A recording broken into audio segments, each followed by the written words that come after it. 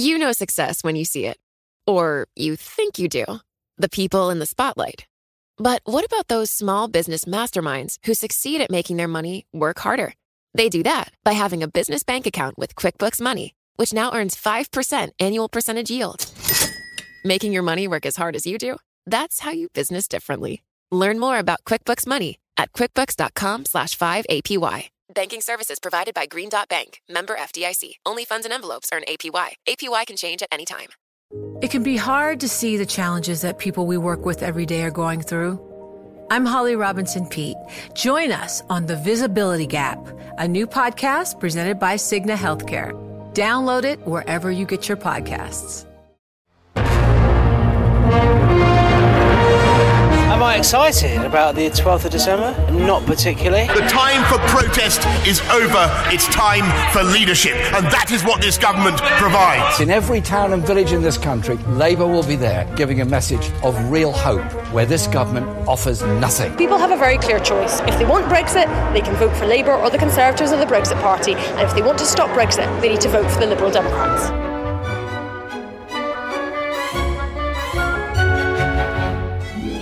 Hello, you're listening to Bloomberg Westminster, your daily guide to British politics. I'm Sebastian Salek. Good afternoon, I'm Roger Hearing. So there we go. Boris Johnson was hoping today it was going to be about the start of the election season. He was going to go to the Queen, notify her of dissolution, launch that Tory campaign this evening. But everything changed, didn't it, Roger? It hasn't been a great 24 hours, even 48 hours, really, for the Tory party, because you've got Jacob Rees-Mogg making his comment about the Grenfell Tower fire, saying that if people had common sense, they would have left, despite what the fire service said. He's rolled that back, of course. But then you had Andrew Bridgen, another member of the ERG, saying what he was talking about was saying that he had a better sense, and he does indeed have better sense than perhaps the fire brigade. And again, Andrew Bridgen's had to walk that one back as well. You've got the Welsh Secretary Alan Cairns being called on to resign because of someone he knew being involved with the collapse of a rape case. It's not good. And then you had this faked video of the shadow Brexit Secretary, Keir Starmer, appearing to hesitate before answering a key question. Wasn't true, but the more it gets talked about, of course, the more it gets aired. I'm pleased to say joining us is Labour candidate and Shadow Equalities Minister Naz Shah. Naz, welcome to the programme. You will no doubt have failed to see the front page of the Daily Telegraph today. I'll read it out to you. The tragedy of the modern Labour Party, Boris Johnson says, is that they detest the profit motive so viscerally. They point their fingers at individuals with a relish and a vindictiveness not seen since Stalin persecuted the kulaks. Going back to that point about profit motive, is this something you recognise? Is Labour really this anti-business? We've been able to demonstrate that when we did the last election, which was only just 2 years ago, when we're talking about what we have to offer for businesses, for regional banking, all of that stuff that was in our last manifesto. I'm really looking forward to having our new manifesto so I can go out and campaign on it. But Labour is the party for business. We've shifted that, but that's an old narrative that the Tory party keep wanting to reiterate, and it's not going to work. It's not going to wash. What about this reporting in the Financial Times that the Cabinet Secretary, Mark Sedwill, is blocking, or not allowing at least, the Chancellor to publish his cost analysis of Labour policies? When we get this manifesto, can we expect this all to be fully costed? Because there have been some big financial claims, particularly around nationalisation, that the CBI has had a crack at, and they've come out with some pretty big numbers. Well, if we look at our history, in our last manifesto, they were costed. I don't see why we shouldn't have them costed. Unlike the Tories, if we look at what the Tories have done in the last 10 years to our economy through austerity, the idea that we're putting 20,000 police officers back on the street, these are the police officers that were there. This is not. There's no new thing that the Tory party is. But now, the argument we hear against Labour time and time again is that they don't have a grip on the finances. It's all spend. For us, we have a fully costed manifesto last time. I don't see why we wouldn't have one this time. And we have to spend, because we've had 10 years of austerity. We have waiting lists. If you look at the state of the NHS, what has austerity done? Even with Brexit around the corner, we know there's going to be a financial impact. Can you afford to do that? If we're talking about Brexit, we are very, very absolutely clear in saying, look, let's go out to the people, talk about the general stuff as well, not just about Brexit, but about the stuff that we've not talked about, which is our home issues, the economics of our public sector, what we need to invest in, the rise of food banks, the rise of in-work poverty, the rise of 0-hour contracts. the exploitation of people. We need to talk about all of these things, and then we'll come back. We'll also talk about Brexit, and we will go out and get a new deal for Brexit. The Keir Starmer video that's been, we were talking, I was listening to earlier, that's been doctored by the Conservative Party to look a certain way. If you're confident about how you're delivering Brexit, there wouldn't be the need for the Tory Party to go out and do things Naz, like this. Let me ask you about one of the key issues that affects a lot of people in terms of Brexit. It's the reason a lot of people, perhaps Labour supporters, voted for Brexit back in the referendum, and that was to do with the freedom of movement. Will Labour keep EU freedom of movement or not? What Labour is campaigning, what Labour is saying is, look, let us go back. Let us go back without the red line. Let us renegotiate and come back with the best deal for the public, for Britain, and then put it back to the people. But Naz, that's frankly unrealistic. Brexit in 6 months, and Juncker himself of the EU saying he doesn't think this is realistic. This will be the third renegotiation. The EU is going to be fed up of this.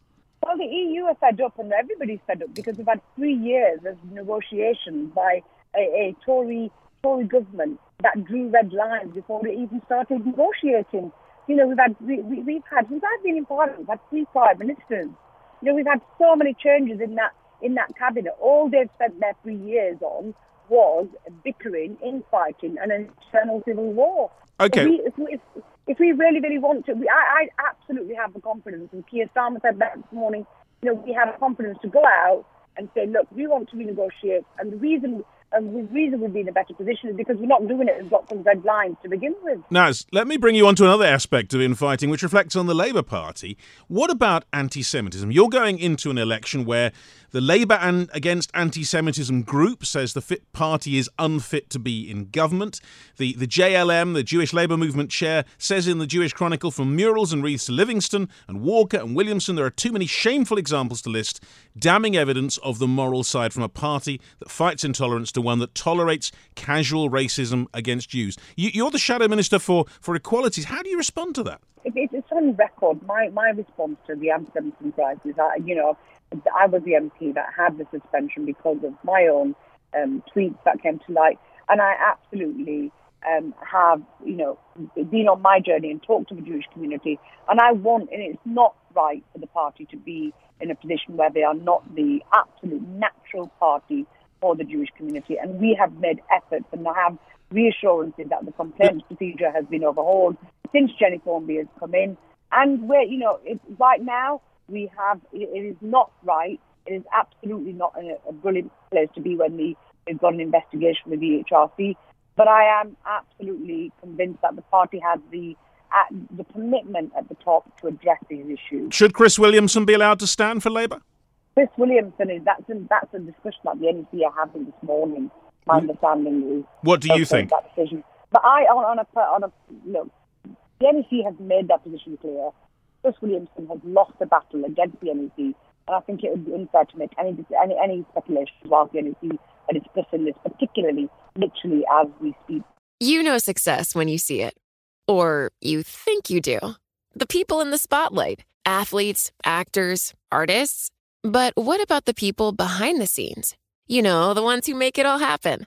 The lighting engineers, the sideline photographers, the caterers. They're small business masterminds.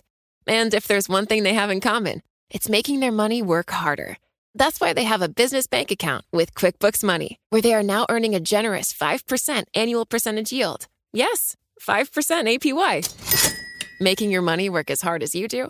That's how you business differently. Learn more about QuickBooks Money at quickbooks.com/5APY. Banking services provided by Green Dot Bank, member FDIC. Only funds and envelopes earn APY. APY can change at any time. Let's dive into these papers. Now, I've got a piece from the Daily Mail today. Dominic Sandbrook, the historian, says, how odious that holier-than-thou Jeremy Corbyn is silent on the racists standing for his own party. He talks about Emily Thornberry, the Shadow Foreign Secretary. He says she's so keen to talk about what Dominic Cummings did when he was a student. After all, the last thing she wants to talk about is Labour's dementedly destructive plan for our economy, let alone the colossal, unprecedented security risk of having Jeremy Corbyn in Downing Street. This, he says, is rank hypocrisy. hypocrisy, but it's also ruthlessly cynical politics. For, as she well knows, Labour did much better than expected in 2017 because they were always seen as faintly comical outsiders. From her point of view, the less people talk about Jeremy Corbyn's record, the better. This time, he says things must be different.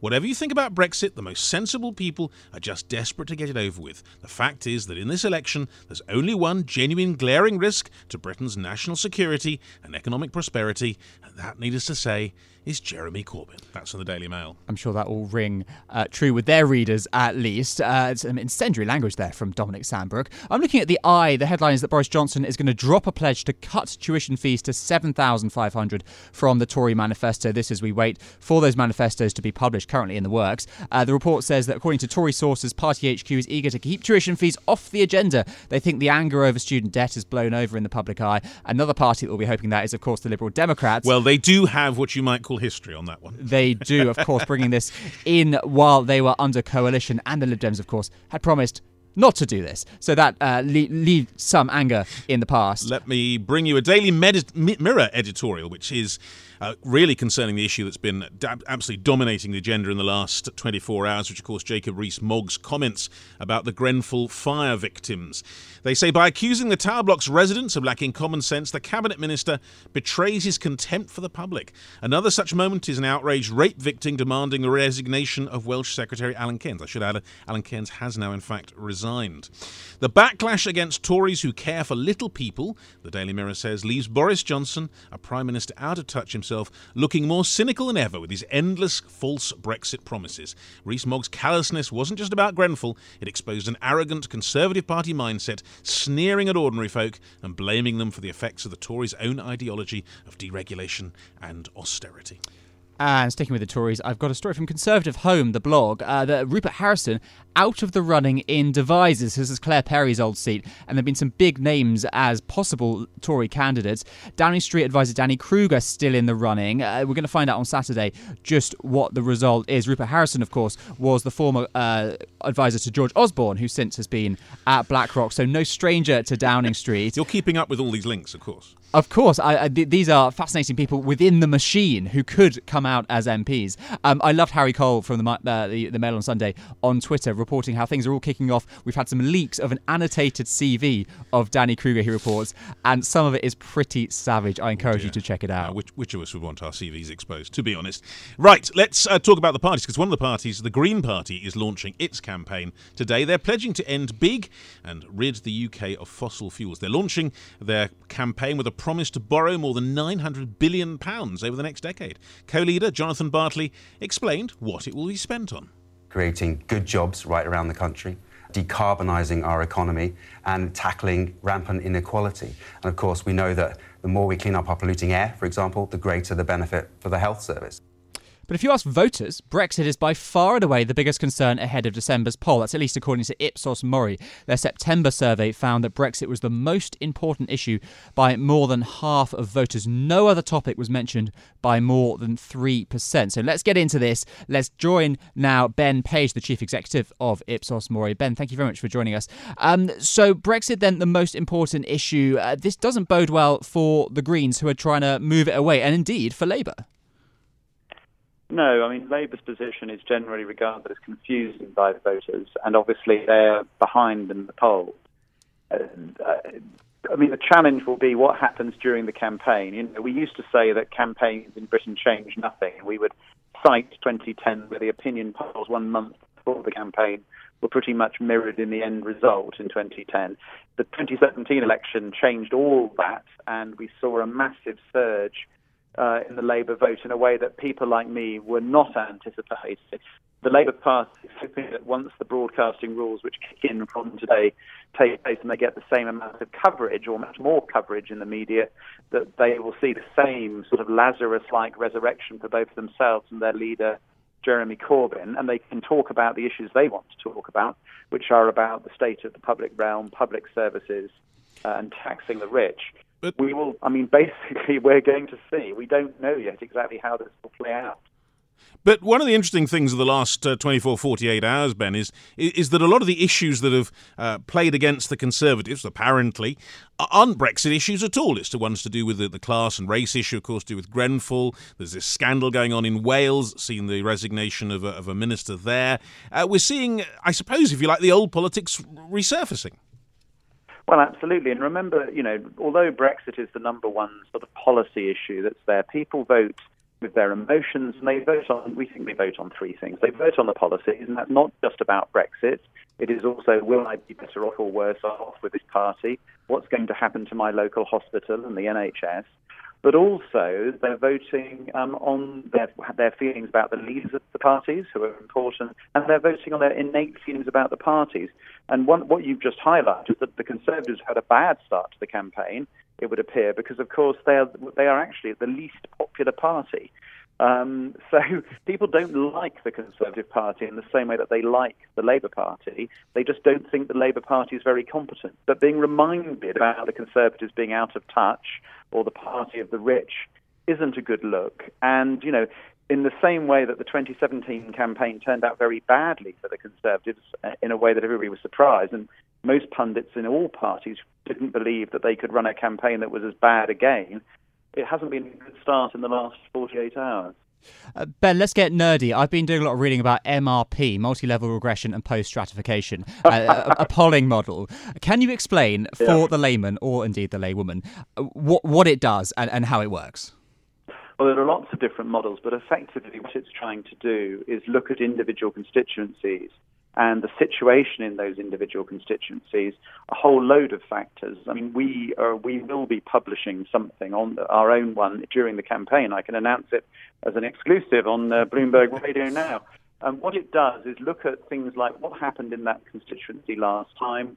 You can then do the very crude thing of applying national swing, which of course leads to all sorts of crazy outcomes. So what you're trying to do is build in other data. So you might have polling data for every constituency or some polling data for every constituency. And so you're modeling, using regression modeling and probabilistic techniques, you are producing local results, which is really, really important in Britain because the actual share of the percentage share of the vote cast does not guarantee that that percentage will turn up in the House of Commons.